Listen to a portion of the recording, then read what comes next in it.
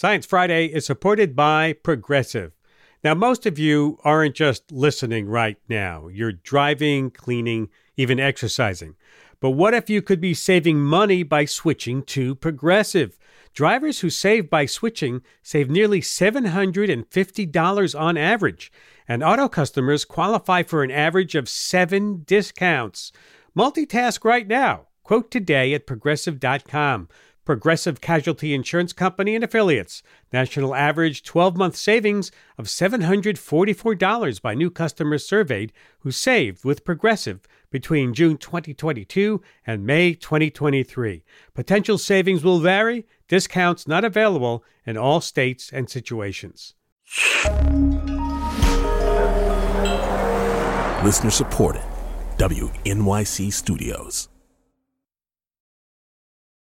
This is Science Friday. I'm Kathleen Davis. A bit later in the hour, we'll talk about why scientists are cloning species on the edge of extinction.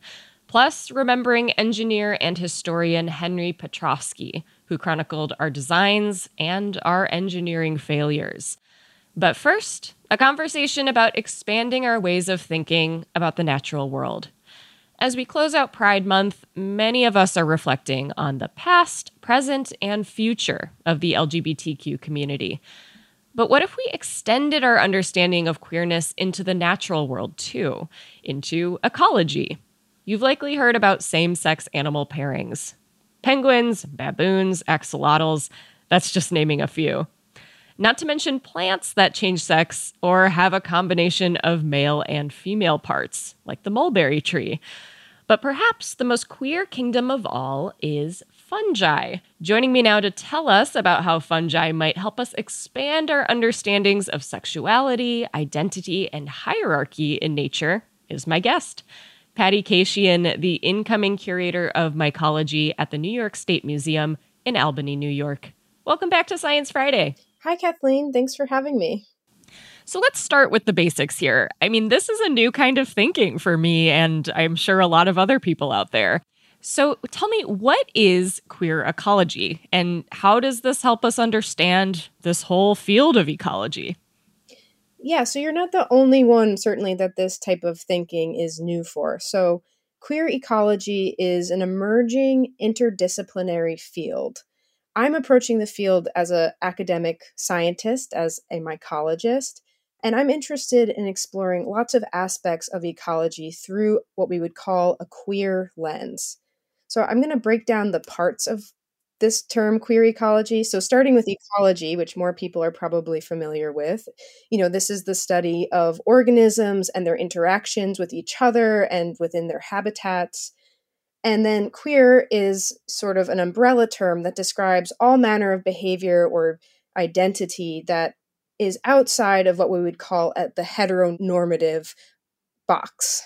So queer ecology is a way of exploring how organisms from across the tree of life are interacting and behaving in ways that we would consider not heteronormative. So this could mean same-sex couples, sexuality that is changing or fluid throughout the lifetime of an organism. It could also be ways in which organisms just don't fit in the box that we have set in terms of their reproductive biology. So I want to clarify a little bit here that when we're talking about queer ecology, we're not necessarily taking our human understandings of gender and putting them on animals, plants, and fungi. Is that right? Yeah, that's right, to a certain extent. For example, the term gender, that is a social word. That's a word that we talk about in the context of human behaviors and our social orientations. So gender is sort of the relationship you have to your own sexual identity and expression, and that inherently is something that we can't extend to other organisms without having a conversation with them about it. But what we do know in studying all sorts of organisms, from fungi to birds to lizards and algae, is that the way in which all sorts of organisms are moving throughout the world, there's so much variation in their reproduction and in their sexuality. So it's not actually us extending our human perceptions of these things onto those organisms. These are just actually really observable biological realities for them. Mm-hmm. And there's this notion that we hear from scientists that anthropomorphizing animals and plants is bad. Using our own human ideas to understand them kind of misses the point. How do you feel about this? I think it's a really interesting conversation because on one hand, yes, I think it can be irresponsible as a scientist to project onto another organism, aspects of our own lived experience as human beings. The flip side of the coin is that if we don't allow the possibility that other organisms are as dynamic and complex as we are, if we don't believe that they can, for example, feel pleasure or pain, that's also not really scientific because that would be to suggest that humans are so exceptional that we are just set apart from the entire tree of life, right? And so over time, we've learned more and more about how different organisms are capable of things beyond what we could previously comprehend. And the fact that we've set our expectations so low is a bit of a problem, and that's a cultural sort of artifact of how we approach science. I want to get into some examples, and let's talk about your field of study, which is fungi. Let's start with their biology. Sure. So fungal biology is really complicated because there are so many different fungi out there. There's actually millions and millions of species. There are estimates that there are about 3 million species, but a new paper came out even more recently proposing that there could be as many as 22 million species. So wow. Regardless, there's just an incredible number of fungi, so you can't even neatly summarize all of the ways that they behave. But we do know that within the kingdom, there are a number of examples of fungi that really don't have a binary conception of sex, or we can't apply one onto them. We can't anthropomorphize a binary idea of sex onto fungi. For example, there's a fungus, this is sort of considered a queer icon within mycology. The fungus Schizophilum commune, that's its Latin name, and its common name is the split gill, which is a mushroom that has as many as maybe 23,000 different sexes or mating types. What? Yeah, it's kind of crazy. I mean, that's incredible. Are there other fungi that sort of challenge our views on sex and gender? Absolutely. So I study this group of parasitic fungi. It's an order, a taxonomic order called the Labolbeniales, which is sort of a mouthful. But they are another really diverse group of fungi. There's, we think, tens of thousands of species of them, and they are insect-associated parasites. Some of those fungi have their reproductive structures in the same fruiting body, in the same sort of thallus, we would call it. And then others have there are multiple sexes and different types of fruiting bodies. So they can basically have the same structures in one or multiple structures in different fruiting bodies. Then we also know of other lineages of fungi that are totally asexual. And then there's other types of combinations as well. There's sort of many different ways of being and reproducing and finding partnership within the fungal kingdom. Mm-hmm. I mean, one really cool thing about fungi is that they challenge this idea of what it means to be an individual, right? Does that aspect of fungi fit into this lens of queer ecology? So one thing I would like to just explain a little bit more is the queer dimension of the term queer ecology. So the project of queer ecology is about sort of examining what gets taken for granted as knowledge in science. How do we, for example, how is it that we've been documenting queer behavior in biology for over 100 years, but why is it that we are only really just starting to talk about it commonly now? And why does it come as a surprise to people that, other organisms can be queer as well? That is sort of a function of power, right? That's sort of who gets to make determinations in science and who gets to publish their data and how does their data get talked about. All of these things are, of course, very much social and constructed. So queer theory is sort of pushing us as scientists to examine these boxes that we've made and ask questions about their validity and can they be understood differently. The individual is a very powerful unit in scientific understanding, right? Especially in taxonomy, which is what I study, which is the naming and describing of species. And it's all about sort of delineating the difference between different species so we can better understand them. And that, of course, is very functional. That gives us a lot of information. but it might not tell us the full picture, right? How can we understand, for example, a species of tree that is entirely dependent on a partnership it has with a fungus? If the tree simply would not have evolved without this fungal partnership, does it make sense to fully think of it as an individual?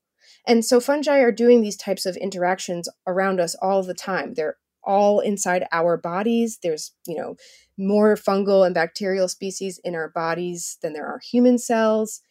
Fungi are forming these intricate partnerships with 90% of plants, terrestrial plants.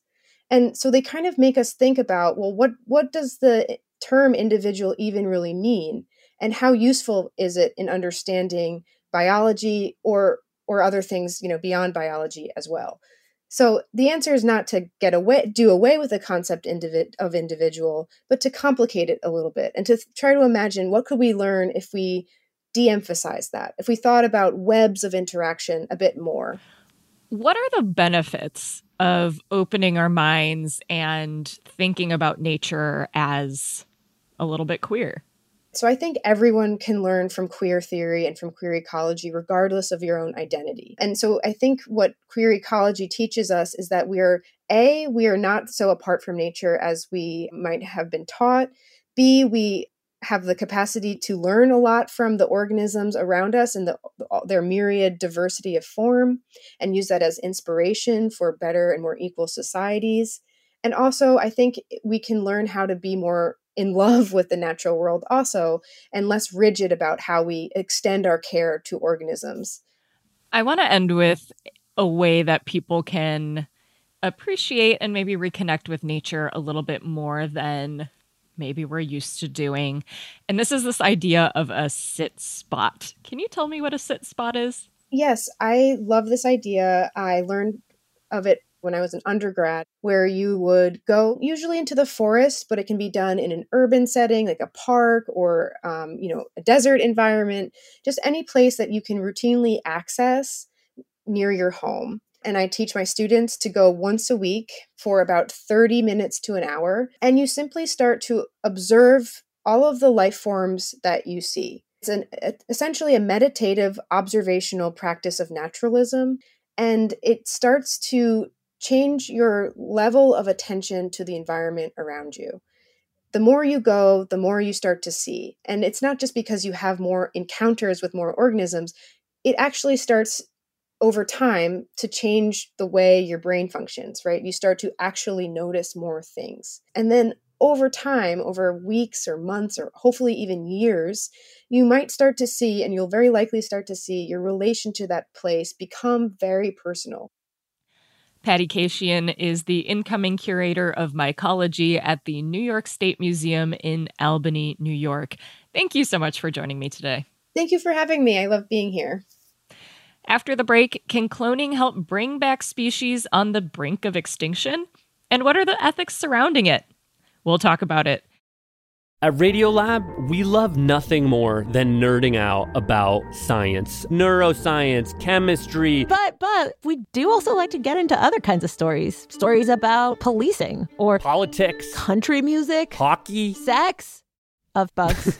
Regardless of whether we're looking at science or not science, we bring a rigorous curiosity to get you the answers. And hopefully make you see the world anew. Radiolab, adventures on the edge of what we think we know. Wherever you get your podcasts. This is Science Friday. I'm Kathleen Davis. Earlier this year, a baby Przewalski's horse was born. But this foal isn't an ordinary foal. He's a clone. He's the product of scientists aiming to save his species using genetics. Let's go back in time for a moment. This endangered horse once roamed Europe and Asia, but by the 1960s, threats like poaching, capture, and military presence drove the horses to extinction in the wild. Conservationists raced to save this horse through captive breeding programs. But with a population so small, the horses experienced inbreeding, and there just wasn't enough genetic diversity to grow a healthy herd. But with careful genetic management, the Przewalski's horse population is now nearly 2,000 horses strong. So how does cloning fit into all of this? Here to talk us through it is my guest, Dr. Oliver Ryder, conservation geneticist at the San Diego Zoo Wildlife Alliance. He works on Przewalski's horses. Welcome to Science Friday. Thank you so much for joining us. Nice to be with you. So you've helped clone 2 Przewalski's horses. Can you walk me through the ABCs of how you do that? Our big contribution has been to bank cells.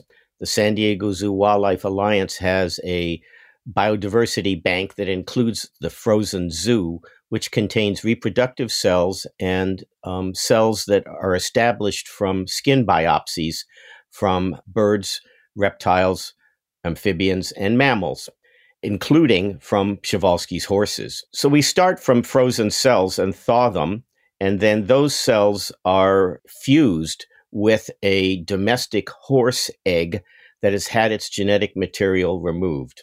This work, which was done by Viagen Pets and Equine and in collaboration with Revive and Restore, involved our sending cells to their facility, they're having the domestic horse eggs on hand, and then removing the genetic information from the domestic horse egg and fusing a cell that we provided from the frozen zoo with the horse egg so that quite remarkably, quite in a fascinating way, that is sufficient to allow the development of an embryo that can grow into a foal and be born and produce a normal horse.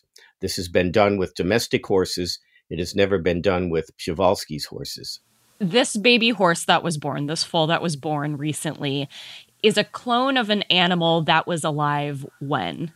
The animal who was cloned was originally given the name Kuporovich, and he was born in 1975 in the United Kingdom. Wow. In 1980, we obtained a cell culture from him and grew it up and banked it, determined he had the normal number of chromosomes for Przewalski's horses, which is 66. And by the way, it's a different number. All domestic horses have 64. And those cells sat in the liquid nitrogen freezer at 290 degrees below zero for 40 years, and before they were brought out and produced the first successful clone of a Przewalski's horse. So why clone these horses in the first place? I mean, what can cloning accomplish that other genetic techniques can't? Well, because in small populations, and all Przewalski's horses trace their ancestry to only 12 animals that came out of the wild. And there's been over 100 years of breeding in managed facilities and the decline of populations, for example, during the Second World War. A substantial proportion of the genetic diversity that was available from the dozen Przewalski's horses has been lost. And that is not something that can be reversed by just breeding more animals that are descended through the pedigree. But if one can go back into the pedigree and, if you will, say, bring an animal back that was alive a long time ago, it would have the genetic diversity of the population at that previous time, which was larger than it is today. So it's actually a way to restore genetic variation that's been lost. And that's a really new opportunity. That's a really new paradigm. I would imagine it's very exciting to be working on cloning a species and to see it actually work. I mean, can you tell me what your reaction has been to successfully cloning these horses? Well, it just sort of takes my breath away when I think about it, because conservation geneticists have been dealing with the challenges of preserving genetic diversity in small populations.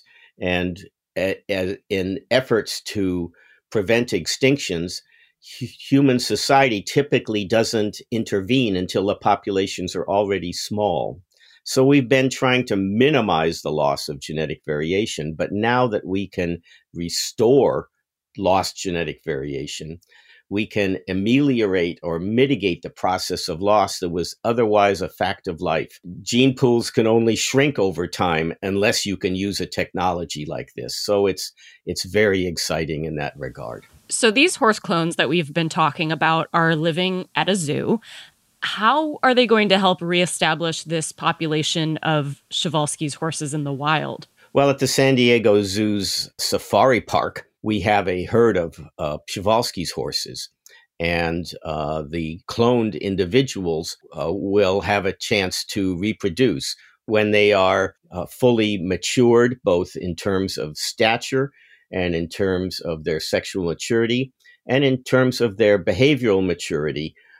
They will be introduced into a herd of females, a band of females, and then they can reproduce normally. And when we have those foals, they will be very special animals because they will have one parent who's a Przewalski's horse mare who's living now, and they will have as the sire a Przewalski's horse who was a clone of an animal that lived 40 years ago.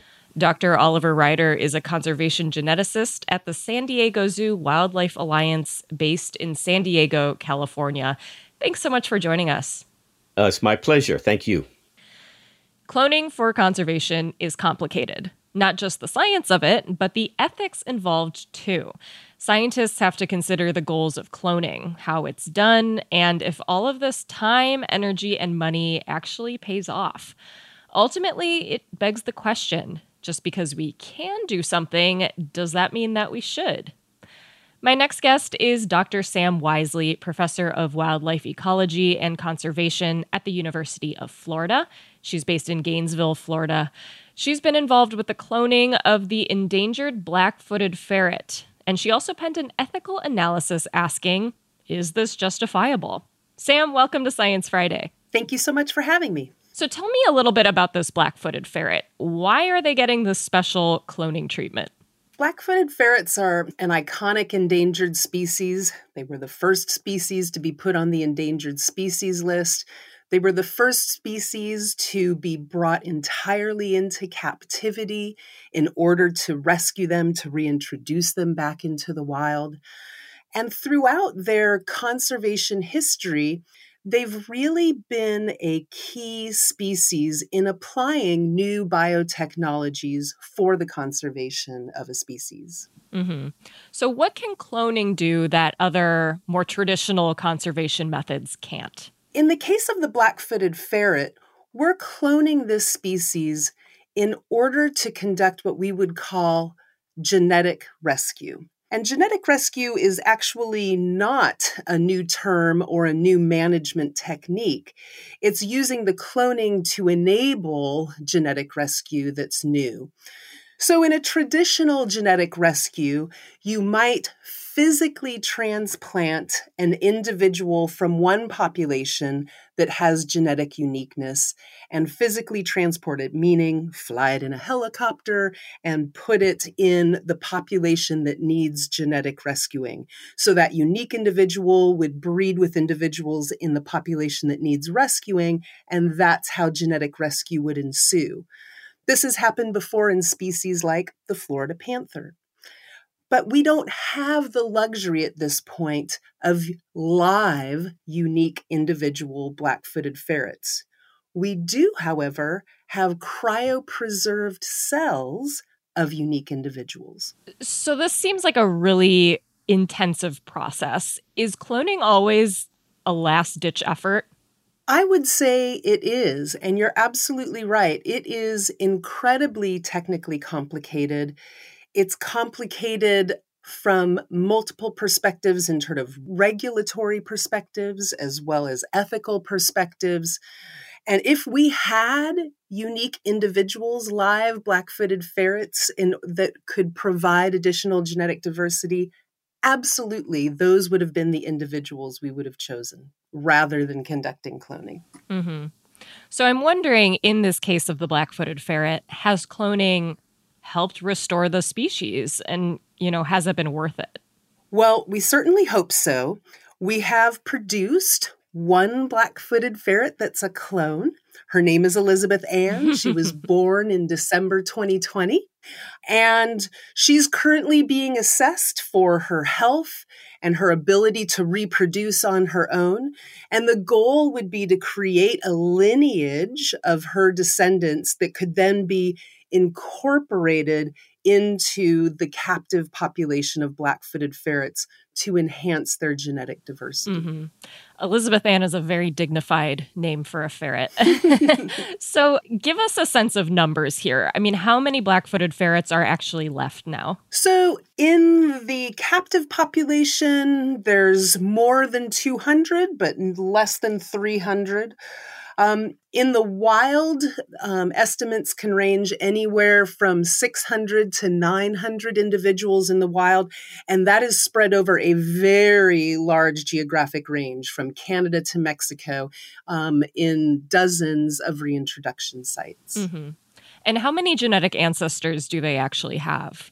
So all black-footed ferrets are descended from 7 biological founders. Wow. So when they pulled all of those individuals from the wild into captivity, they were able to capture the last 18 individuals that were on Earth.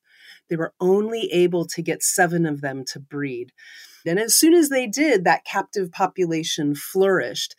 But it still means that all of the genetic diversity that's available to that species, the maximum amount is represented in 7 individuals. That's why adding an additional founder, which is essentially what Elizabeth Ann and her descendants could be, would be so valuable. Yeah, I mean, just thinking, I would assume that inbreeding would be a huge issue here, right? It is very much an issue, and the captive breeding program works very hard to minimize that inbreeding, but it's inevitable. And so all black-footed ferrets today are about second cousins. Okay. And we do see indications of what we would call inbreeding depression, meaning physiological changes that are likely due to inbreeding.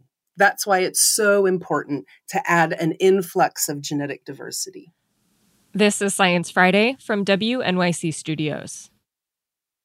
I'm speaking with Dr. Sam Wisely about cloning for conservation. From an ethical perspective, is cloning these ferrets justifiable? That was exactly the question that we set out to answer. And ultimately, we came up in our analysis that we did think so.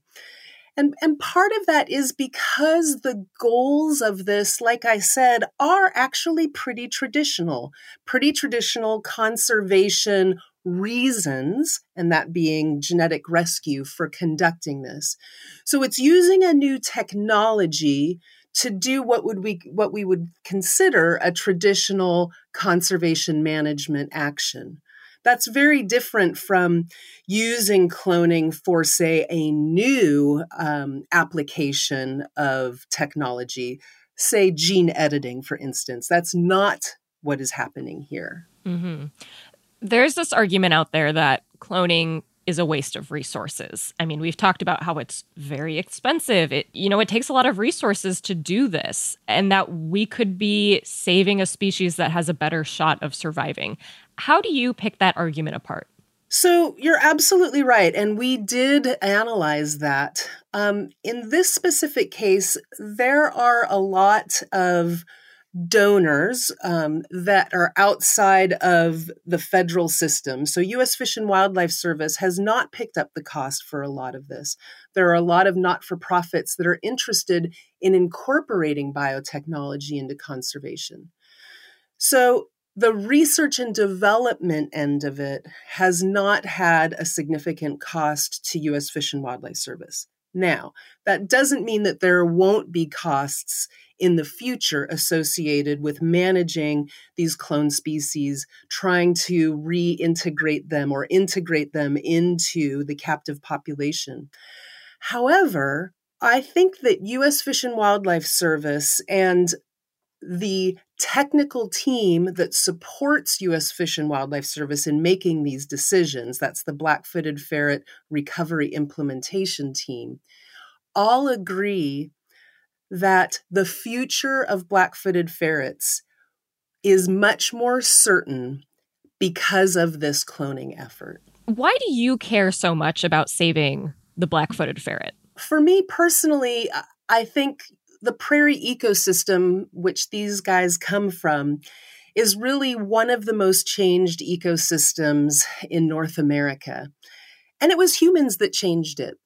And I think as a conservation biologist, I feel like I have a moral obligation to try and restore these prairies because it was people who changed these prairies in the first place.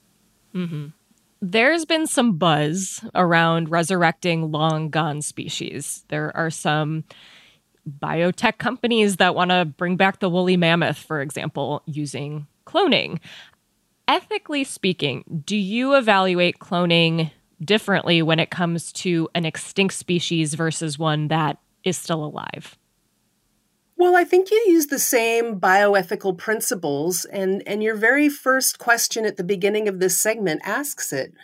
You can do it, but should you do it? And what are the goals that you have for doing it? Why do you want to resurrect a woolly mammoth? Do you want to restore the prairies to a Pleistocene or Holocene environment, restoring the environments to 50,000 years ago or 20,000 years ago? Are you doing it to make a splash? Are you doing it to make money? I think those need to be evaluated. So I think it is incumbent on people who are trying to resurrect dead animals and extinct animals to go through this bioethical process. Dr. Sam Wisely is a professor of wildlife ecology and conservation at the University of Florida. That's based in Gainesville, Florida. Thank you so much for joining me. Thank you. After the break, we'll celebrate the 20th anniversary of the Cubesat, a satellite that made space research cheaper and more accessible than ever before. Stay with us. This is Science Friday, and I'm Kathleen Davis. And now it's time to check in on the state of science. This is KERA for WWNO, St. Louis Public Radio, Iowa News. Public Radio News. Local stories of national significance. 20 years ago today, professors and students from Cal Poly in San Luis Obispo, California, sent an invention into space for the very first time. It's called a Cubesat, a very small satellite that changed space research forever. And it's what many people call the cheapest way to access space. The technology has become so ubiquitous in rocket launches that it's sometimes hard to keep track of just how many Cubesats are sent into space every week. Reporter Michelle Loxton followed the history of the Cubesat for a recent episode of her podcast, The 101, that's out of KCLU Public Radio in Thousand Oaks, California. Welcome back to Science Friday, Michelle. Thank you, Kathleen. So describe the Cubesat for me. I mean, what does this look like and what does it do? So a Cubesat is the shape and size of a square tissue box. From the outside, it looks like this miniature metal box or cube, and it contains all the things you'd find in a satellite: electronics, sensors, and all sorts of systems. In terms of what it does, this is so diverse. It all depends on what science a Cubesat is sent into space to do. Take imagery, send communications, or perhaps even test new technology. They all look like these tiny cubes when they're sent into space, but once they're pushed out of the rockets they were hitching a ride on, they transform. They can be these solar panels opening up, they can be solar sails. When they're in orbit, they all look different. So when the Cubesat was created 20 years ago, what problem was it meant to solve? It all starts with Jordi Puig-Suari, a now retired professor from Cal Poly San Luis Obispo. He was teaching students who wanted to be aerospace engineers. But the problem was that the space hardware they were working on was not ending up in space. You see, none of the rocket owners were very keen on putting student satellites on their billion-dollar rockets. And if an opportunity did come up, it was just too expensive. So Puig-Suari, with the help of another professor, Bob Twiggs at Stanford, said, we need to solve this. The students who will be the future aerospace engineers need to work on space hardware. So they said, what if we create something super small? They thought there must be like a tiny space on a rocket we can fit our satellite. And being so small, it won't be as expensive. Then they had to quell the fears of the rocket owners who didn't want this tiny satellite being a risk to their whole mission. So they made a satellite a risk containment mechanism, meaning all the risk is contained within the cube. If something goes wrong, it won't come out of the cube. And that is how the Cubesat was born. And it's important to point out that when they invented the Cubesat, they invented the cube part, the specs that you need to follow when you want to make your own Cubesat. It doesn't tell you what needs to be inside the satellite. It just tells you how it needs to be contained if you want to send it into space. Now, what kind of research has actually been done with Cubesats in space? Cubesats have done so much. For many countries, the Cubesat was their first ever satellite. That includes Colombia, Switzerland, Hungary, Vietnam, and more. When you're seeing imagery on the news, say, of Ukraine or a natural disaster somewhere, it will often say images by Planet. Planet put a telescope on lots of Cubesats, and now they're a super successful company. Cubesats have been deployed by NASA to study the moon. There was the Mars Cubesat 1, which was the first interplanetary Cubesat. There are even Cubesat rideshare companies now. I visited one in San Luis Obispo called Maverick Space Systems. So if you want to get your Cubesat into space, they'll find you a ride on, say, the Rocket Lab or SpaceX rockets. Wow. Do we know just how many have been sent into space? So it's estimated about 2,000 Cubesats have been launched over the last 20 years, but the industry has grown so much. On average, it's expected that more than 300 Cubesats will be launched every year from now until 2029. So we've talked about the legacy of the Cubesat. Any idea what's next for this technology? For me, when I think about the future, I think about what the Cubesat has actually done for the industry, and that's all about access. If you have an idea or are a small startup, you can probably make it happen because of the Cubesat. Before the Cubesat, satellites would cost a few $1 billion to build. Today, you're looking at as little as $200,000 for a Cubesat. Also, you used to need huge buildings and facilities to build satellites. Now you can just build a Cubesat on a tabletop and, take it in some carry-on luggage. And they solved the original problem. At universities across the country, because Cubesat labs now exist all over the US, students are finally getting their hands on actual space hardware. I'll leave Jyoti Pugswari with a last thought about the impact. Nobody believed these things could do anything when we started, but we were okay because we wanted to train students, and that's all that we needed. The thing that was very interesting is that those same people were building Cubesats a few years later. Michelle Loxton is host and producer of The 101, a podcast out of KCLU in Thousand Oaks, California. Thank you so much for joining me. Thank you. Last week, the world watched as rescuers from across the globe searched for a tiny submersible. It had disappeared, carrying 5 people on a dive to the wreck of the Titanic. That search turned out, sadly, to be in vain. The craft is believed to have imploded, killing everyone on board. The intersection of design, engineering, and human risk-taking is a recurring theme throughout modern history. One of the finest chroniclers of those tales was Henry Petroski, who died earlier this month at the age of 81. He was a professor of engineering and history at Duke University, and he appeared on this program many times. In 2012, Ira Flato spoke to the late Professor Petroski about engineering failures and humanity's follies. My next guest says that it's important to look at structural failures, whether we are talking about the sinking of the Titanic, a space shuttle disaster, a smartphone malfunction. Look at them in a larger context as a system that includes people who both maintain and use the structure. Dr. Henry Petroski is the author of To Forgive Design, Understanding Failure. He's professor of civil engineering and history at Duke University. He joins us from Durham, North Carolina. Welcome back to Science Friday, Henry. It's always good to have you. Thank you, Ira. It's always good to be here. You must be getting a lot of questions about the 100th anniversary of the sinking of the Titanic, about whose fault it really was. Well, that's very difficult to pin down to one or two people. This is a system. This is a big ship, a big piece of machinery going out into waters that are dangerous with a lot of people on board, with insufficient lifeboats. There are so many dimensions to the Titanic story, and I think that's one of the reasons that we keep hearing new things about it, and we sometimes change our minds about what we think. One thing seems to me to be sure, and that is that the ship was marketed as unsinkable, and as we know, that was simply not true at all.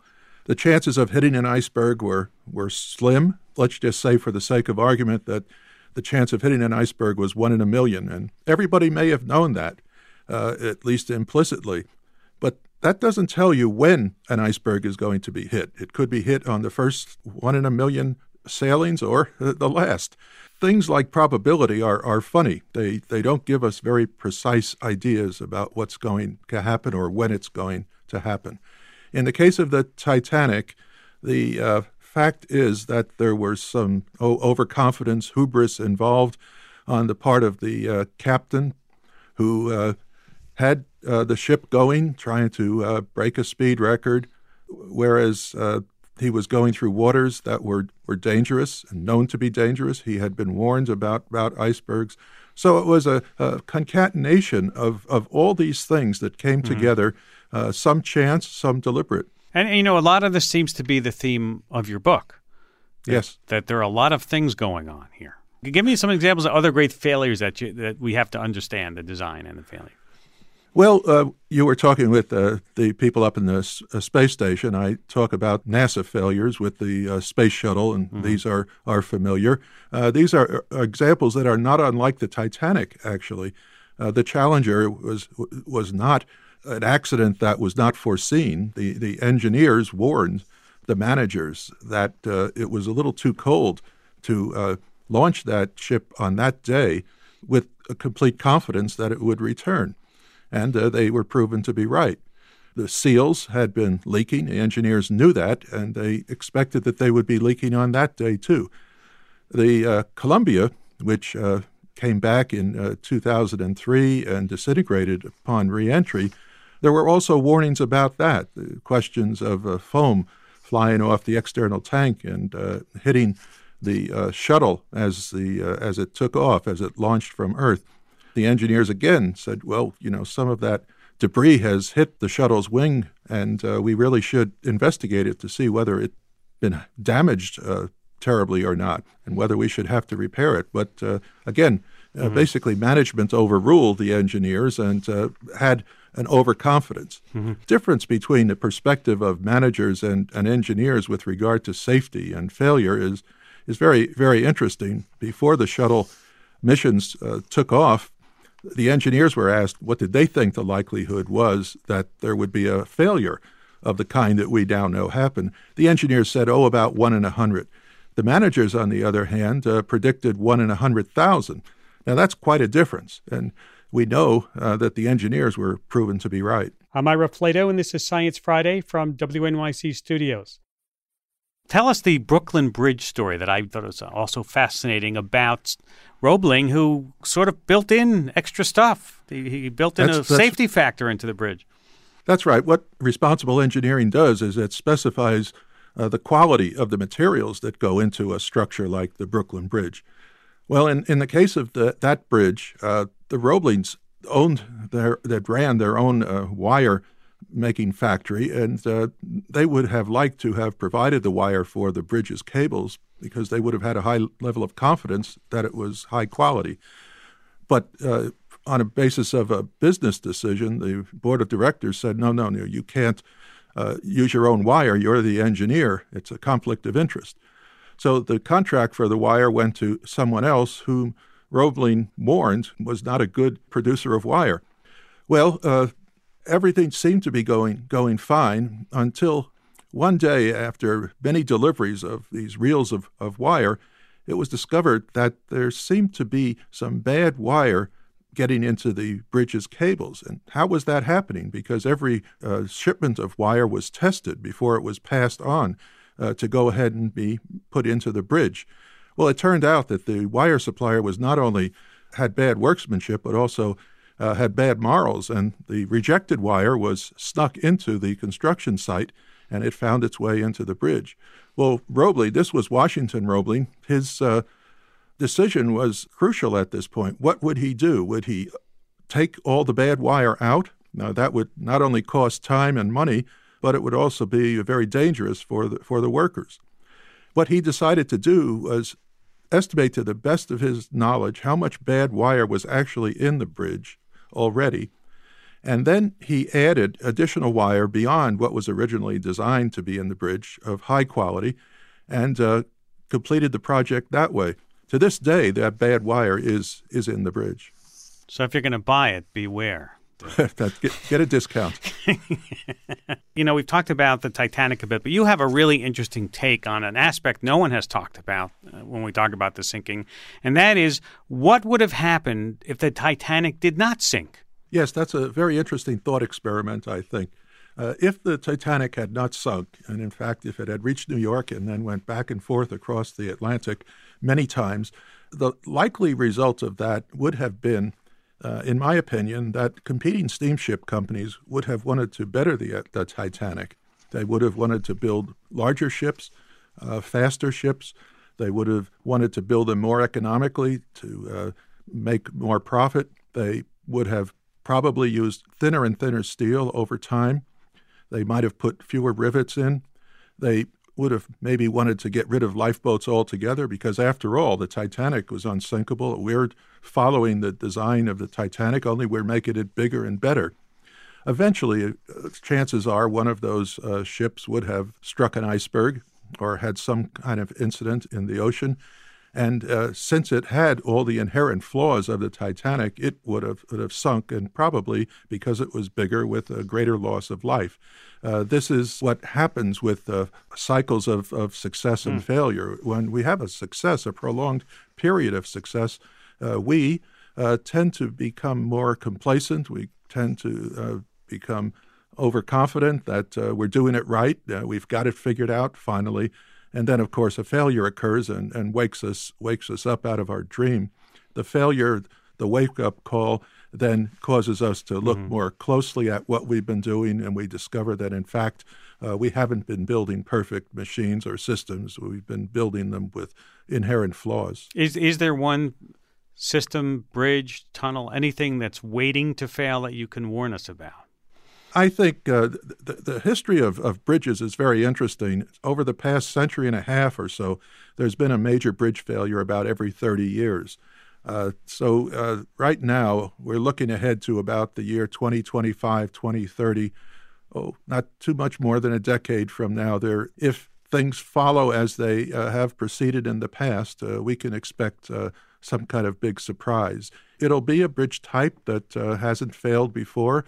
It'll be something that will seemingly come out of the blue, but then in retrospect, looking at it and fitting it into the pattern, it's something we will say, oh, we should have seen that coming. So it'll be a combination of human error and design error? Yes, generally that's right. You could almost say that a design error is a human error because, after all, it's we humans who do the designing. Yeah, I recall I covered 3 Mile Island, that nuclear accident, 1979, and the investigation showed such a combination of design and human errors there. Yes, that's fairly typical. Most systems, most machines, structures are designed to be somewhat robust so that if some little thing goes wrong, the whole thing doesn't fall apart all of a sudden or blow up or anything like that. But then when humans react to this small irregularity, they sometimes make it awfully worse. Henry, I want to thank you very much for taking time to be with us today. Fascinating book. It's To Forgive Design, Understanding Failure. It talks about all kinds of engineering designs and famous failures and Henry Petroski's unique way of looking at them and explaining it. Thank you, Henry. Good luck with the book. Thank you, Ira. Thank you. Bye-bye. Ira Flato in 2012 talking with Henry Petroski, who died earlier this month at the age of 81. Our condolences to his friends and his family. If you missed any part of this program or you'd like to hear it again, subscribe to our podcasts or ask your smart speaker to play Science Friday. Every day now is Science Friday. Say hi to us on social media, Facebook, Twitter, Instagram, or email us. The address is scifry@sciencefriday.com. Send us feedback and tell us what you'd like us to cover too. I'm Kathleen Davis. We'll see you next week.